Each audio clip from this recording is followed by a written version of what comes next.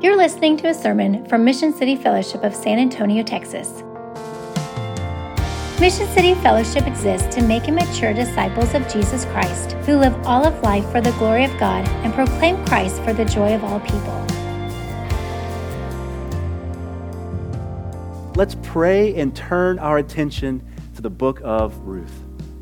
Lord, now as we turn to your word, Lord, we've already sang truth, Lord. We have sung of your goodness and your glory and what you have done through Christ.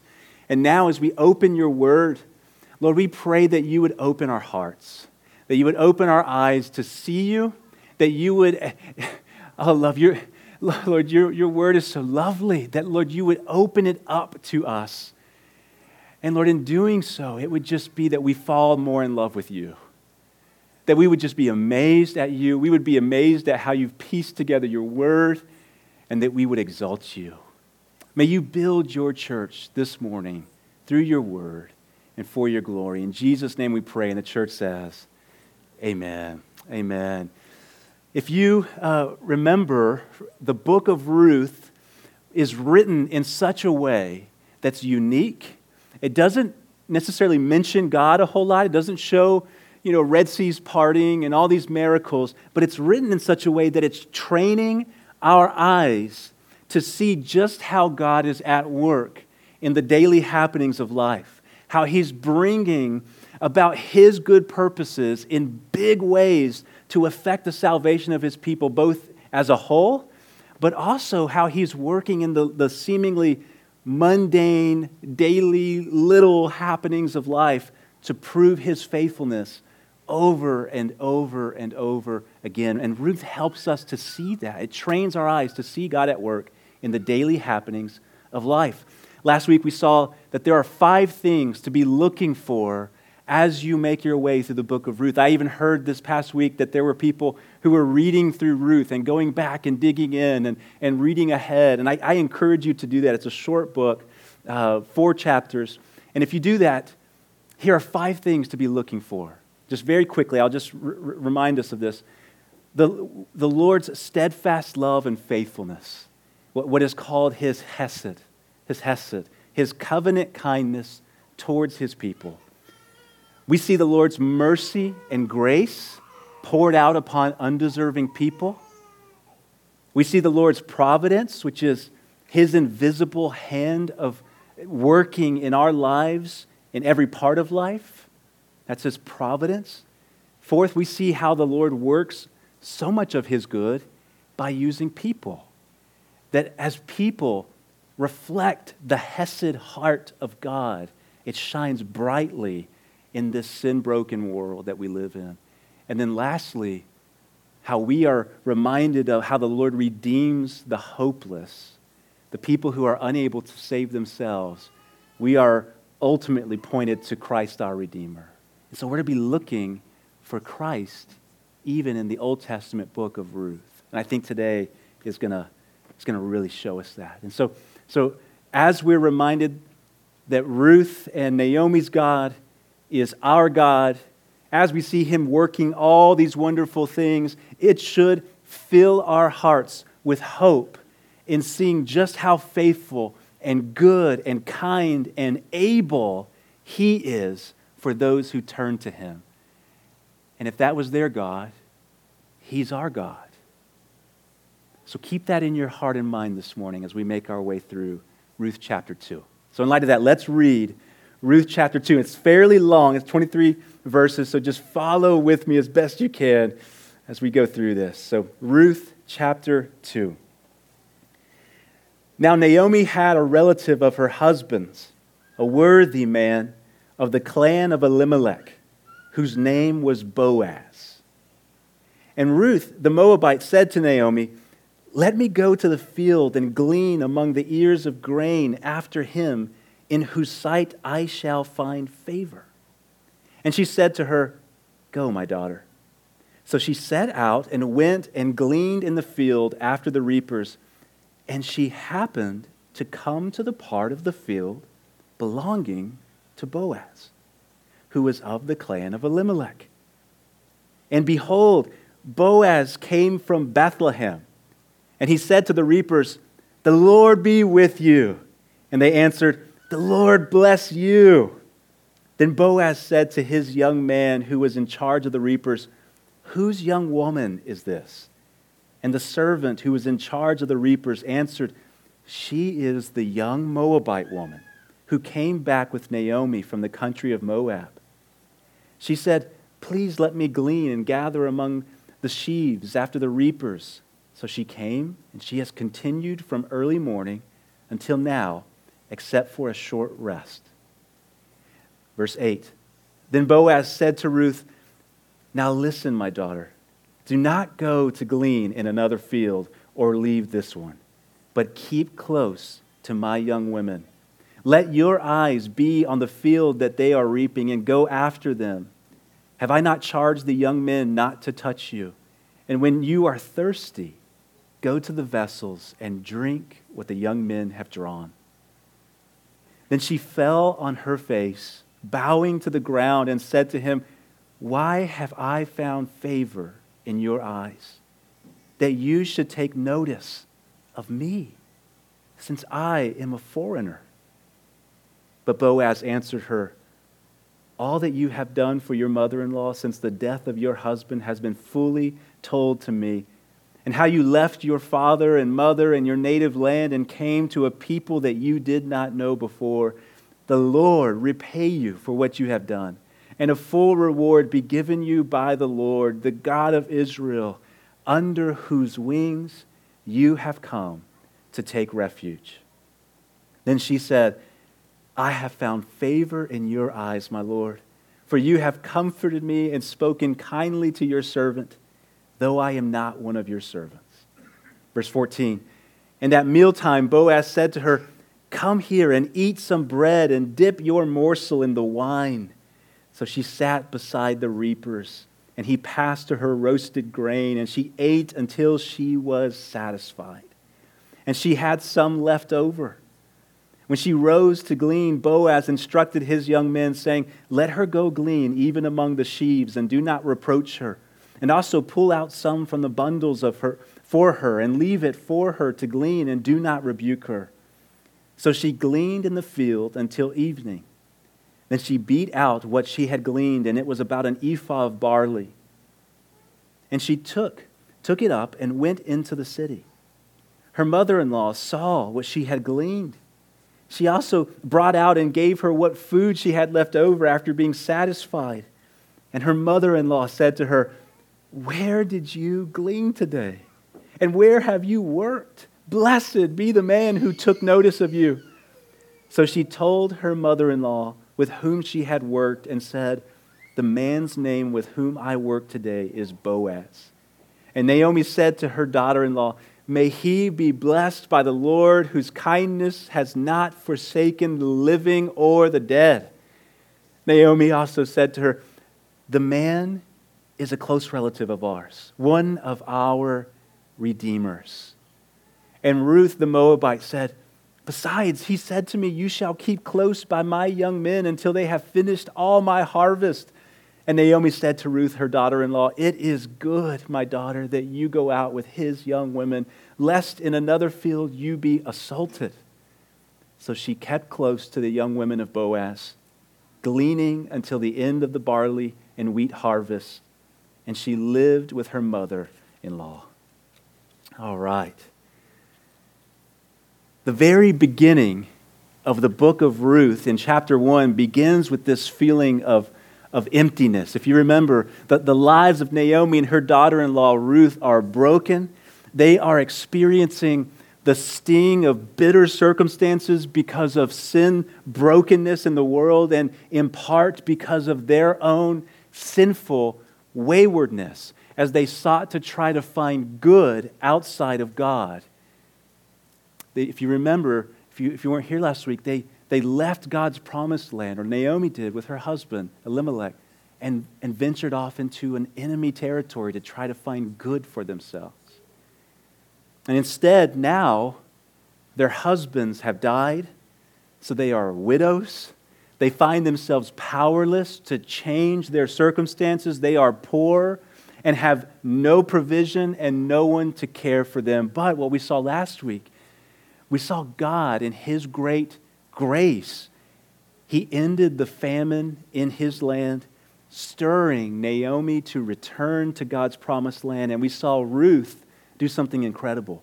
Ruth committed herself to God and to God's people, beginning with her commitment to Naomi, her mother-in-law. So when you get to the end of chapter 1, Ruth and Naomi have returned to God's promised land and in a sense have returned to God Himself. And we're told it's the beginning of the barley harvest, which represents God's blessing. He's bringing life where there was death, right? There's fullness now that is beginning to come to those who were empty. Good and unexpected things are beginning to happen in Bethlehem. And so you are left with this hope-filled anticipation that is all of this good that we're beginning to see happen, is that going to spill out over into Ruth and Naomi's lives? And the beginning of chapter 2 keeps building that hope-filled anticipation. And so that's the first thing we see in verse 1. Just one verse, first point, a hope-filled beginning. A hope-filled beginning. At first glance, verse 1 can seem like it's out of place. As I started reading, you might have even thought that was kind of weird. That seemed out of place. But it's purposely placed there. And it's intended to grab at our attention before we continue to read the rest of the chapter. We're given what I like to call a gold nugget. We're given a gold nugget. The writer of the book of Ruth lets us into something, almost like a foreshadowing, so something to put in your memory, because later on in the story, it's going to have a part to play, and it's probably going to have an important part to play. Okay? So in verse 1, we're told that Naomi actually has a living relative of her husband who is part of the family clan of Elimelech. And why is that important? Because this relative has special responsibilities and obligations in caring for relatives who are in need.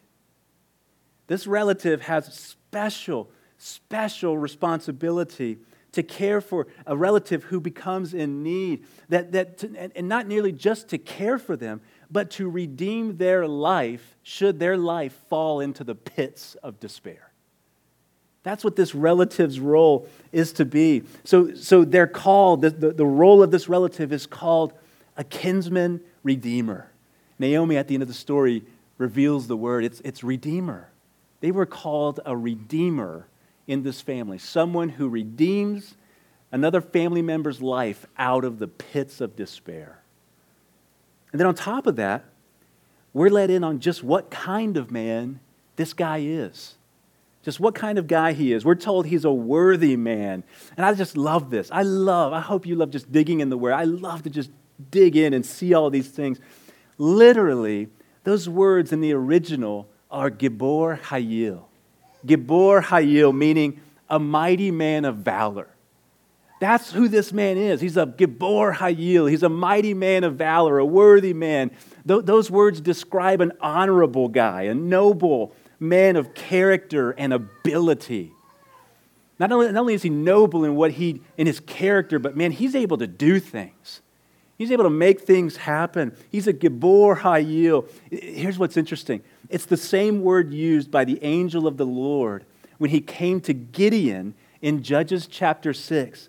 And the angel of the Lord called Gideon a Gibor Hayil, mighty man of valor. The reason why the Lord called him that was because the Lord knew the plan he had for Gideon to rescue his people. And so you're left immediately saying, oh my, this guy's a Gibor Hayil? This guy is a man of valor. He's worthy. Is he going to be used to rescue? On top of that, names meant something in the Bible. And Boaz means in him is strength.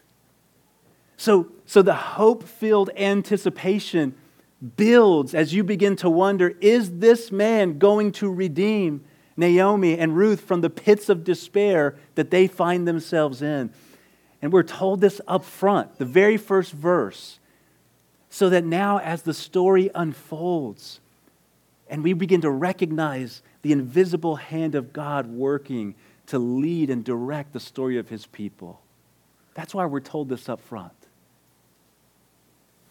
So it's almost like we're given this information about a possible rescuer in verse 1, and then in verse 2, we zoom back into the life of Ruth and Naomi, and they are back in Bethlehem, but are in great need of finding favor from someone who will help them, because they are helpless. They are helpless. And on top of that, they're living in a time when help seems like it's nowhere, and wickedness is everywhere. Sinfulness and selfish ambition are rampant. So will they find favor in this wicked world? That's kind of what you're left asking. Will they find favor in this wicked world? And that leads us to our second point, verses 2 through 7, needing favor in a wicked world. In verse 2, Ruth sets out in hopes to find a field in Bethlehem where the owner of that field will look upon her, and she says, with favor. And she's meaning to say, that word favor, it's undeserved favor. It's that she's hopeful to find someone who will look upon her with grace, giving what she doesn't deserve. That's what she's hopeful to find, and that they will allow her to glean, to go into their field and glean, which essentially meant to allow someone to come in and pick up the leftover grain. To glean was a part of the Old Testament law. And it instructed God's people to leave the edges of their fields unharvested and not to pick up what was dropped while they were harvesting, so that the poor, the sojourner, the foreigner, the fatherless, the widows, every person who was considered an outcast of society could come and gather it up for food. It was God's plan to care for outsiders.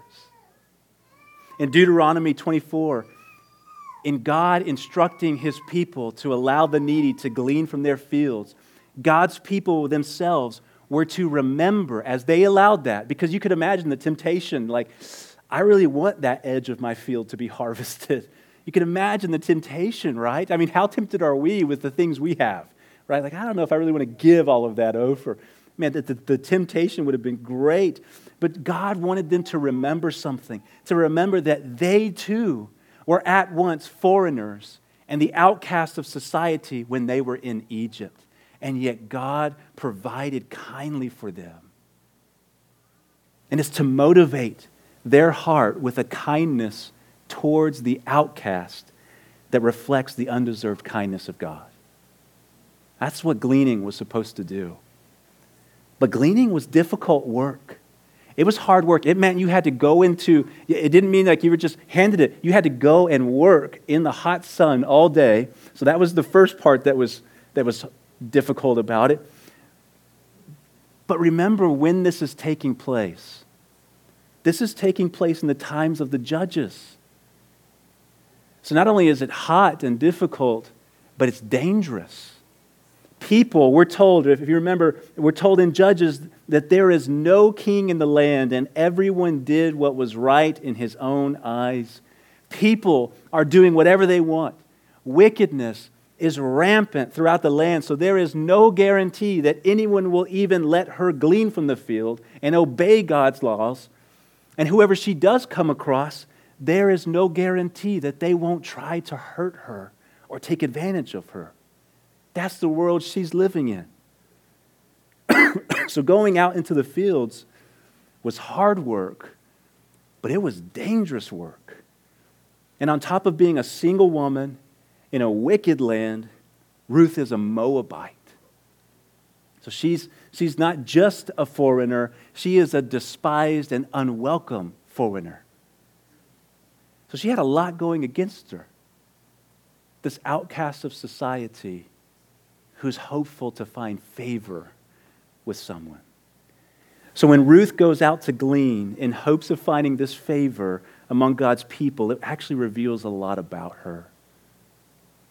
She was stepping out in faith in Yahweh, who she has now declared is her God.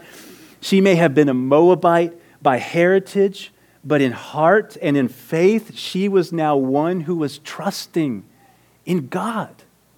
Trusting in God, trusting that He would provide a generous, God-fearing, law-honoring, covenant-keeping landowner who would grant her grace. Unmerited, undeserved, unexpected kindness. She is hoping that God will provide a God-honoring man. And in verse 3, we're told she sets out to find a field to glean in. And I love this. I hope as we read this, you were like, oh, what? That's interesting. So she sets out to find a field to glean in.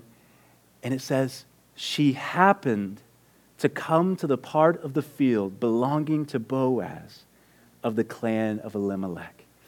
The man that we heard about in verse 1, a mighty man of valor, a righteous, noble, God-fearing, law-honoring, covenant-keeping man, she happens upon his field. The wording is supposed to surprise you. It's supposed to surprise us. It's not communicating luck. That's one thing for sure. As you read that, it wasn't that she was lucky, like, oh, she's lucky. No, it's not communicating luck because the Bible doesn't believe in luck. So it wasn't just like the universe aligned and everything just happened and all of a sudden it arrived and she arrived at the right field. When it says that she happened to come to this place, it literally means her chance chanced. Like in the Bible, sometimes it uses double words.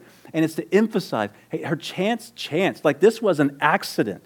She wasn't purposefully looking at this field. It was an accident, an accidental chance on her part that she ended up here. She didn't know who owned this field. In her mind, as she looked out at all the fields, for some reason, this field stood out and seemed like the wise way to go. She had no clue what good awaited her at this field. To the human eye, she accidentally happened upon this field.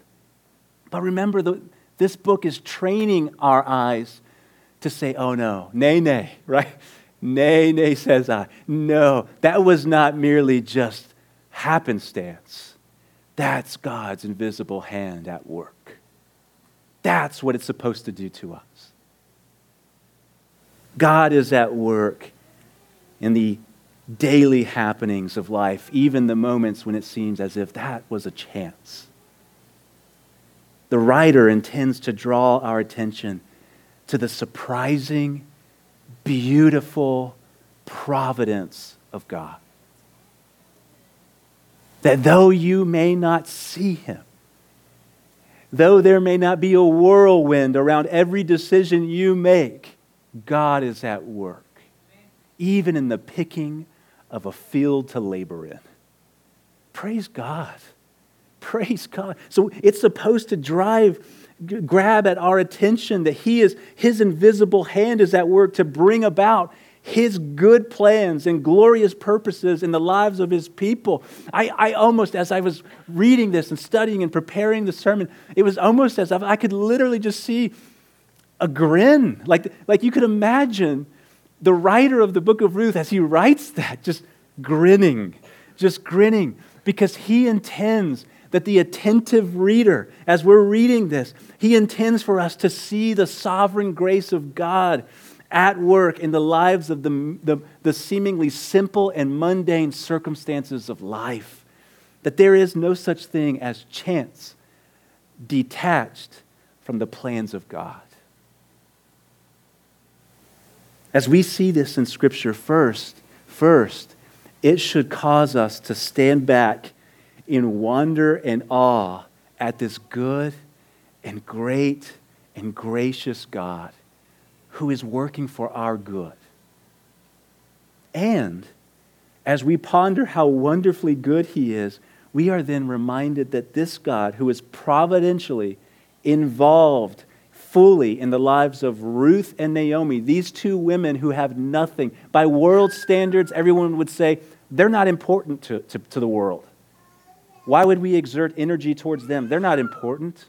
But yet God's caring for them. No one is left unwatched. No one is left on their own, even those who seem the most on the outside of society. And as we see that this God who's working in the lives of Ruth and Naomi, these nobodies, and then as we consider our lives, how we're just another somebody in the midst of billions of people. And we could be tempted to say, does my life even matter? And the Bible just echoes and declares, yes, your God cares for you. And He's working for your good. And though you may not see Him, though Red Seas aren't parting, that's not what you have to look for. Just know the invisible hand of your God is working for your good and for His glory. That's what we are to take away as we see this, that in all of the chances and accidental happenings, He is already working, already directing, already leading your steps and your circumstances to bring about the fullness of His glory in the midst of your uncertain circumstances. Praise God. Oh my goodness, I can't tell you how many times that truth alone has anchored my silly, wayward, wandering heart in the midst of trouble. Lord, I know you are good and you are doing good in the midst of this. Though I cannot see your hand, train my eyes to see your hand. The very next verse just builds upon this. Verse 4. Oh, I love this. Verse 4. So she happens upon the field, and then the next words, and behold, Boaz came from Bethlehem. Ruth randomly but sovereignly ends up at this field, and now the writer of Ruth says, behold, stop what you're doing and watch this. This is incredible. Behold, look and see what your God is doing. Boaz, the man of valor, arrives at the field. Oh my, may the Lord teach us to behold the invisible hand of God just piecing things together. May we never just say, oh man, that was luck. No, may we say, oh, that was such grace of the Lord. And we get a glimpse of just what this man is like. He really is truly a God-honoring man. He really, truly is. As he's walking up, that's what I love. Precious saints, when you read the Word of God, pay attention to every detail. There's a reason why it's there. Our God is so purposeful. He doesn't waste a line of His Word, does He? So as we dig in, just know, okay, let's dig in. Let's every part that you have for us, Lord. What are we supposed to see here? So as Boaz is walking up, even up to his workers in the field, he greets them with a blessing of God. He says, the Lord be with you. I don't know how many times you've been greeted that way when you arrived at work. Probably zero, right? That's the world we live in, and that's what they're saying. The world we live in, that's not normal. Something different about this guy. Something different. He's shining brightly like a diamond in the midst of this wicked world where everybody's doing whatever they want and they're disobeying God and they hate people and they're unkind. But yet this man shows up to the field to these workers laboring in the field and he says, oh, the Lord be with you.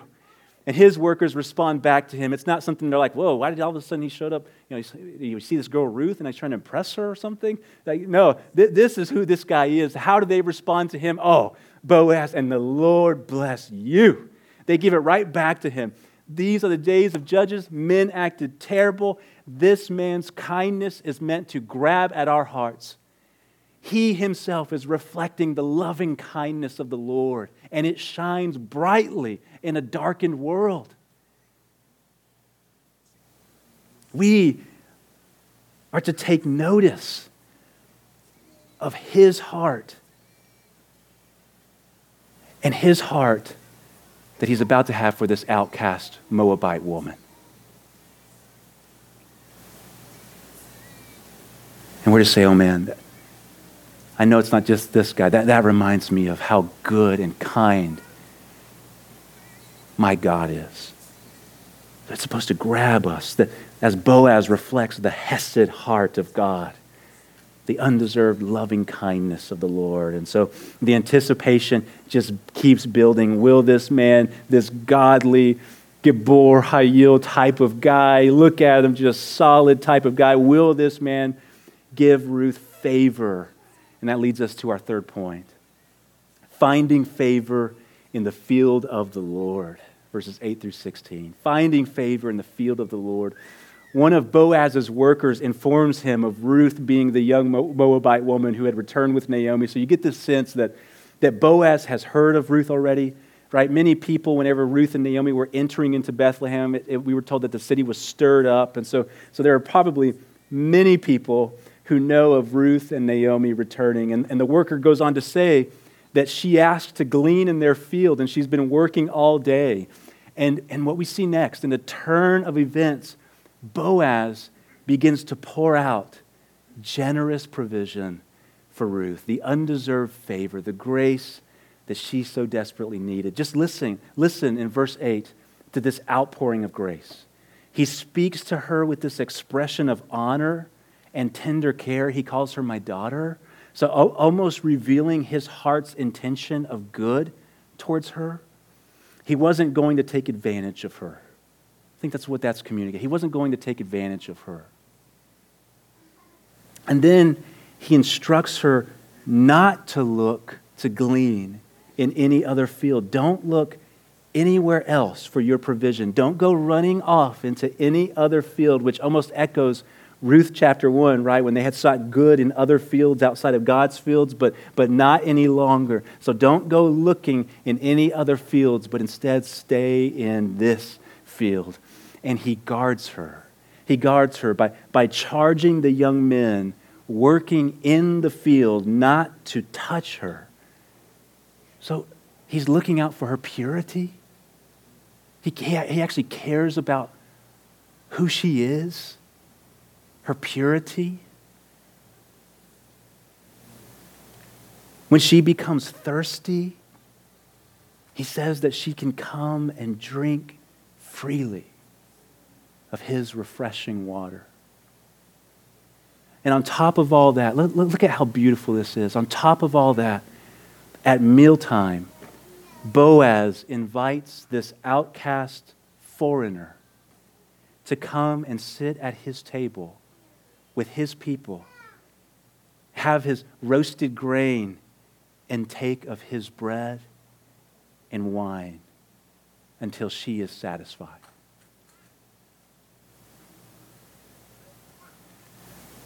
Precious saints, I hope as you read that,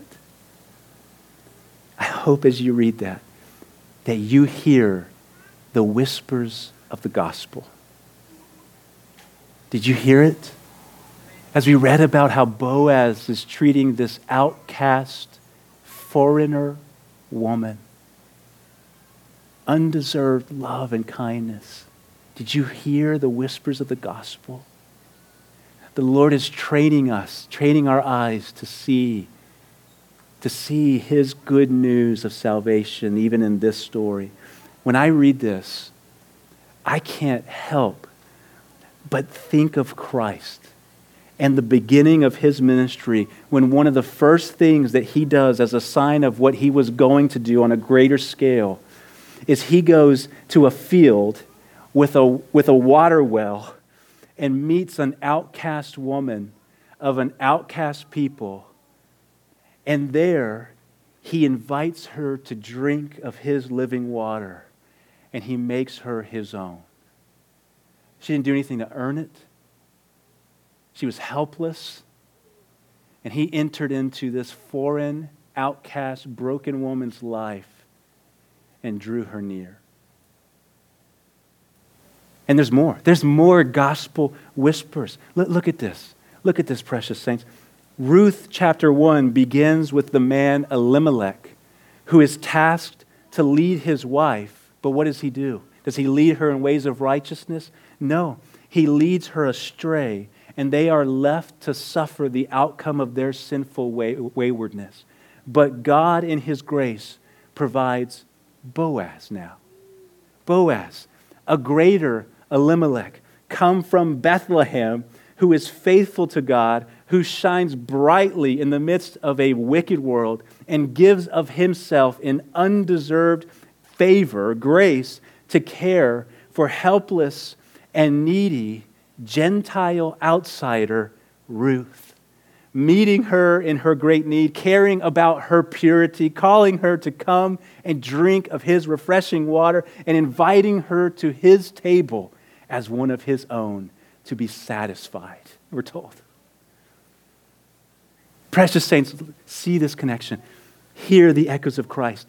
The Bible begins with a man named Adam tasked to lead his wife in ways of righteousness. But does he? No, he leads her astray. And they, along with their offspring, are left to suffer the outcome of their sinful waywardness. But God provided Jesus, a greater Adam, a greater Boaz, come from Bethlehem, who is faithful to God, who shines brightly in the midst of a wicked world and gives of himself on the cross in undeserved favor, grace to meet us in our sin brokenness. We were the Gentile outsiders, aren't we? Aren't we the Gentile outsiders of the Bible? We are the Gentile outsiders of the Bible, of God's people, slaves to sin with hearts wandering the wilderness of this world, helpless to save ourselves, and sacrificing of himself so that we could be washed clean from the stains of sin. He cares about our purity, doesn't he? So that we could be washed clean, he gives his own blood for us. He cares about our purity, calling us to come and drink of his living water, inviting us to his table as one of his own to feast and be satisfied. Oh, precious saints, the bread and wine at the table of Boaz points us to the table of Christ, precious saints. It points us to the table of Christ, of how the outsider, every single one of us, the outsider is brought into the family of Christ and brought to his table to take the bread, the body, and the wine, the blood of Christ, and be satisfied. Isn't that precious? Isn't that beautiful from the words of the Lord here? That even the Old Testament, the Lord is training our eyes to see this beautiful story of salvation that goes all the way back from Genesis and goes all the way to Revelation, precious saints. He's training our eyes to see his goodness in every step of the way, and how every single moment of those points us ahead to our precious Savior, the greater Adam, the greater Elimelech, the greater Boaz, Jesus. Oh, precious saints, isn't that beautiful? Isn't that beautiful? I hope I'm not the only one getting excited. I hear some amens. Oh man, that should just, oh my goodness, I just want to open the Word and read more. I just want to read more of the Word. How are we to respond? Ruth shows us how we should respond. Let it just wash over you. This is how we are to respond. Ruth, in verse 10, falls to her face and asks, "Why have I found favor in your eyes? Why would I find grace that you should take notice of me, since I am a foreigner?" I'm an unwanted outsider. I'm a Gentile among the Jews. Why would you want me? Precious saints, aren't those fitting words for those who recognize I don't deserve any of this? As we're singing our songs this morning, as you're gathering with the saints, as you're coming to the table of Christ this morning, as we come and open his word, and as we listen, is that your response, precious saints? Is this your response? Why have I found favor in your eyes? Who am I? Who am I that you would look upon me and notice me? Out of millions lost, that you would set your affection upon me and bring me in to drink and be satisfied with you, Lord Jesus. Why have I found favor in your eyes? That is the proper, appropriate response for the people of the Lord, isn't it? Isn't that? The right response, precious saints. And if we aren't responding that way, I know there are all sorts of cares. I mean, even precious ones, as you care for your children, even now, and as you labor and you're coming in and it's difficult just to get ready in the morning and you have all these worries and all these things fixed upon your heart, precious saints, ask the Lord through His Holy Spirit, Lord, remind me of just who I am apart from you, but not so I can be downcast, so then I can remember of just how great it is to be brought into your family, so that then I sing with joy. I remember that all of this is undeserved. Who am I to be a part of this family? Who am I? And the result is not downcast and just saying, oh, who am I? But joy. Joy flows from a heart, a humbled heart before the Lord that recognizes His grace. Precious saints, may the Lord do that work in us. You know, it's not that I just want us to be like an expressive church, like, you know, amen and clapping and you know, hands raised. But I read the Bible and I read these types of moments and I say, how can we not be expressive people? Right? How can I not say amen to that? How can I not lift my hands? If I lift my hands when USA Soccer scores a goal, or when I lift my hands because my team scores a touchdown or a basket, oh my, and I like sports, precious saints. I'm a Spurs fan.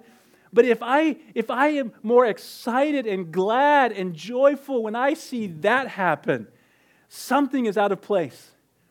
Because when the Christian looks upon, when we turn our eyes away from the Spurs game or whatever, and we turn our eyes to what our Savior has done for us, it demands a response.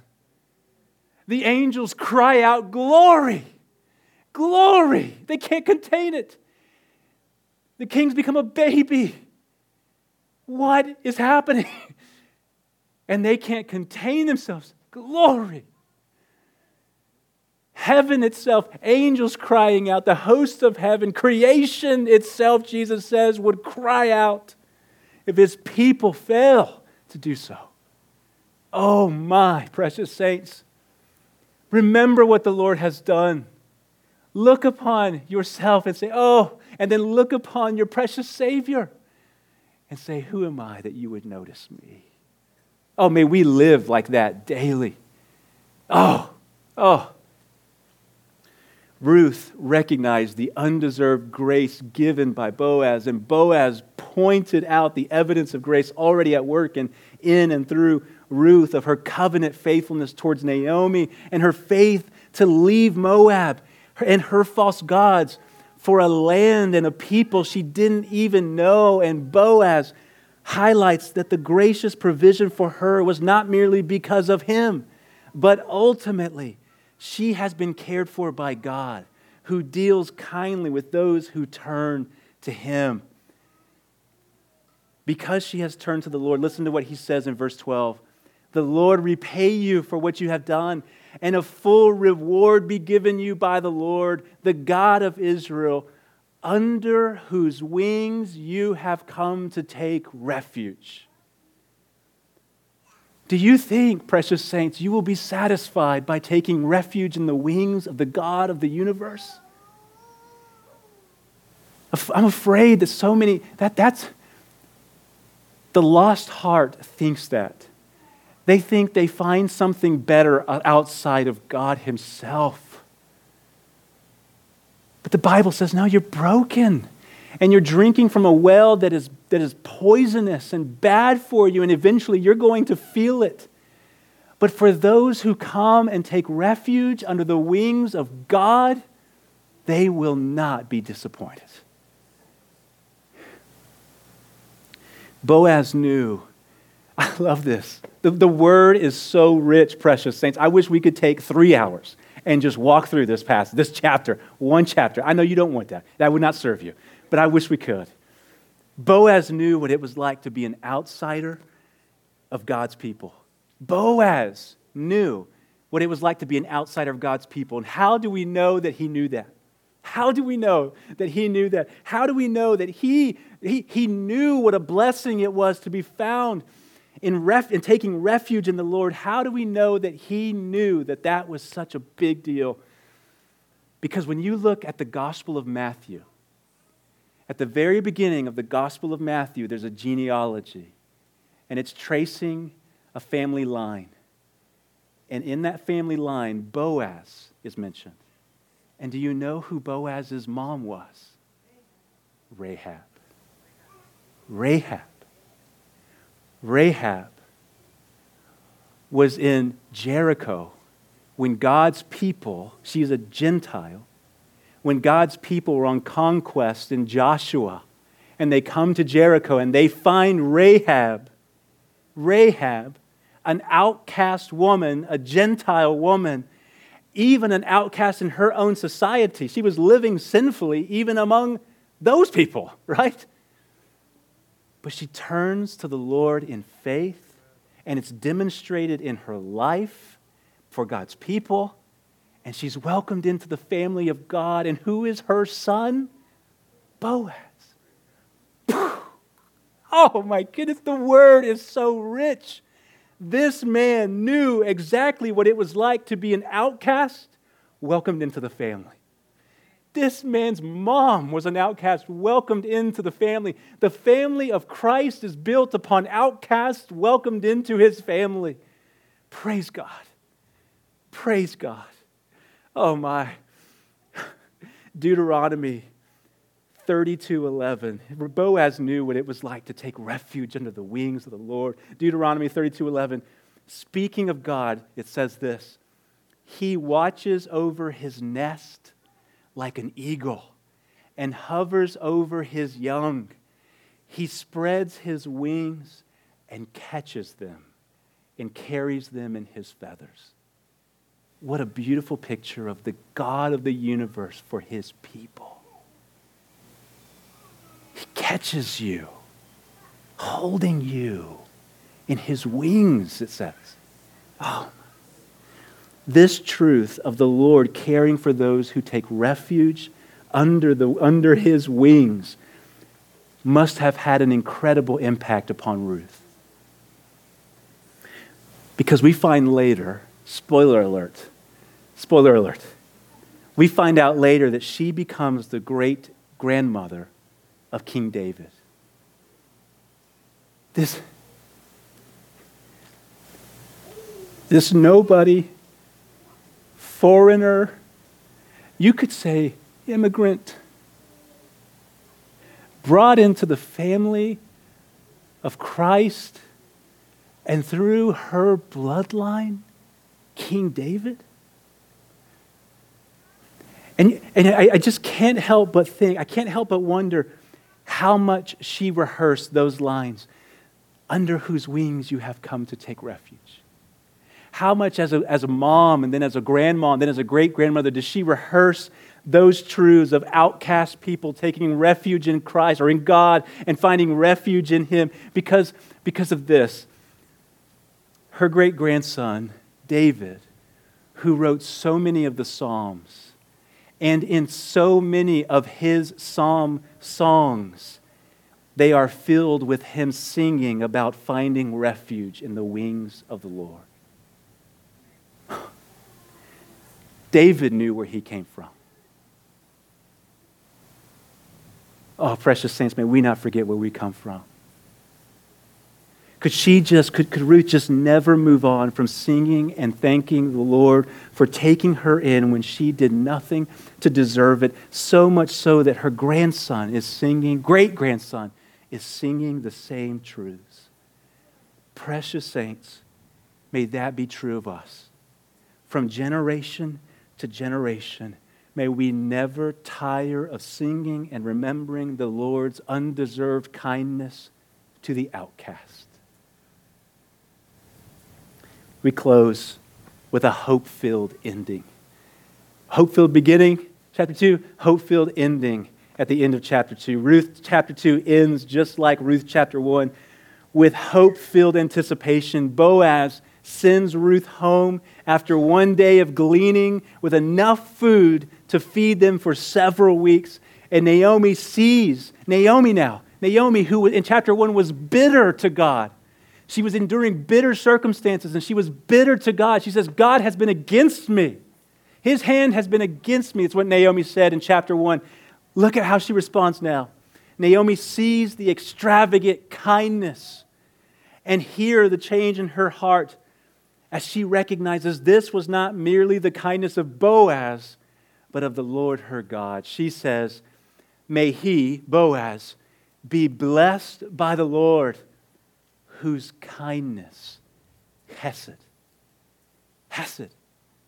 whose covenantal kindness, whose steadfast love and faithfulness has not forsaken the living or the dead. Naomi, her heart remembers God's covenant faithfulness, that He will not forsake those that are His, as she sees His hesed heart reflected in Boaz's hesed heart. The Lord has not forsaken me, she says. Boaz's extravagant kindness is a reflection of what we have received in Christ's extravagant kindness. And as we look to what we have received in Him, in Christ, may our hearts join in with Naomi, being sturdied and comforted by His faithfulness towards us, though we find ourselves so often unfaithful or struggling or doubting in the midst of our bitter circumstances. He remains faithful and will not forsake His people. Amen? Amen. Precious saints, as we see this, it should affect us personally to worship and joy and humility. And not just humility before God, but humility among one another. As each of us says, I'm the greatest outsider I know. I was the greatest outcast of the family of God that I know. And yet I've been brought in among you, among His people, to sit at table with you and feast and be satisfied in Christ. It should build the unity of the church as we are humbled by the grace we have received. Amen? Amen. Naomi and Ruth have their food needs met by Boaz, but we're reminded in the very closing line that she is still in need. It says that she is still living with her mother-in-law. She has no husband, no future lineage at this point that we know of. I know I give you a spoiler alert. And the harvest is over, we learn. So what's next? That's what we're left with. What's next? And I'll tell you, the Lord will keep proving Himself good and faithful and steadfast in unrelenting love over and over again. Amen? Let's pray.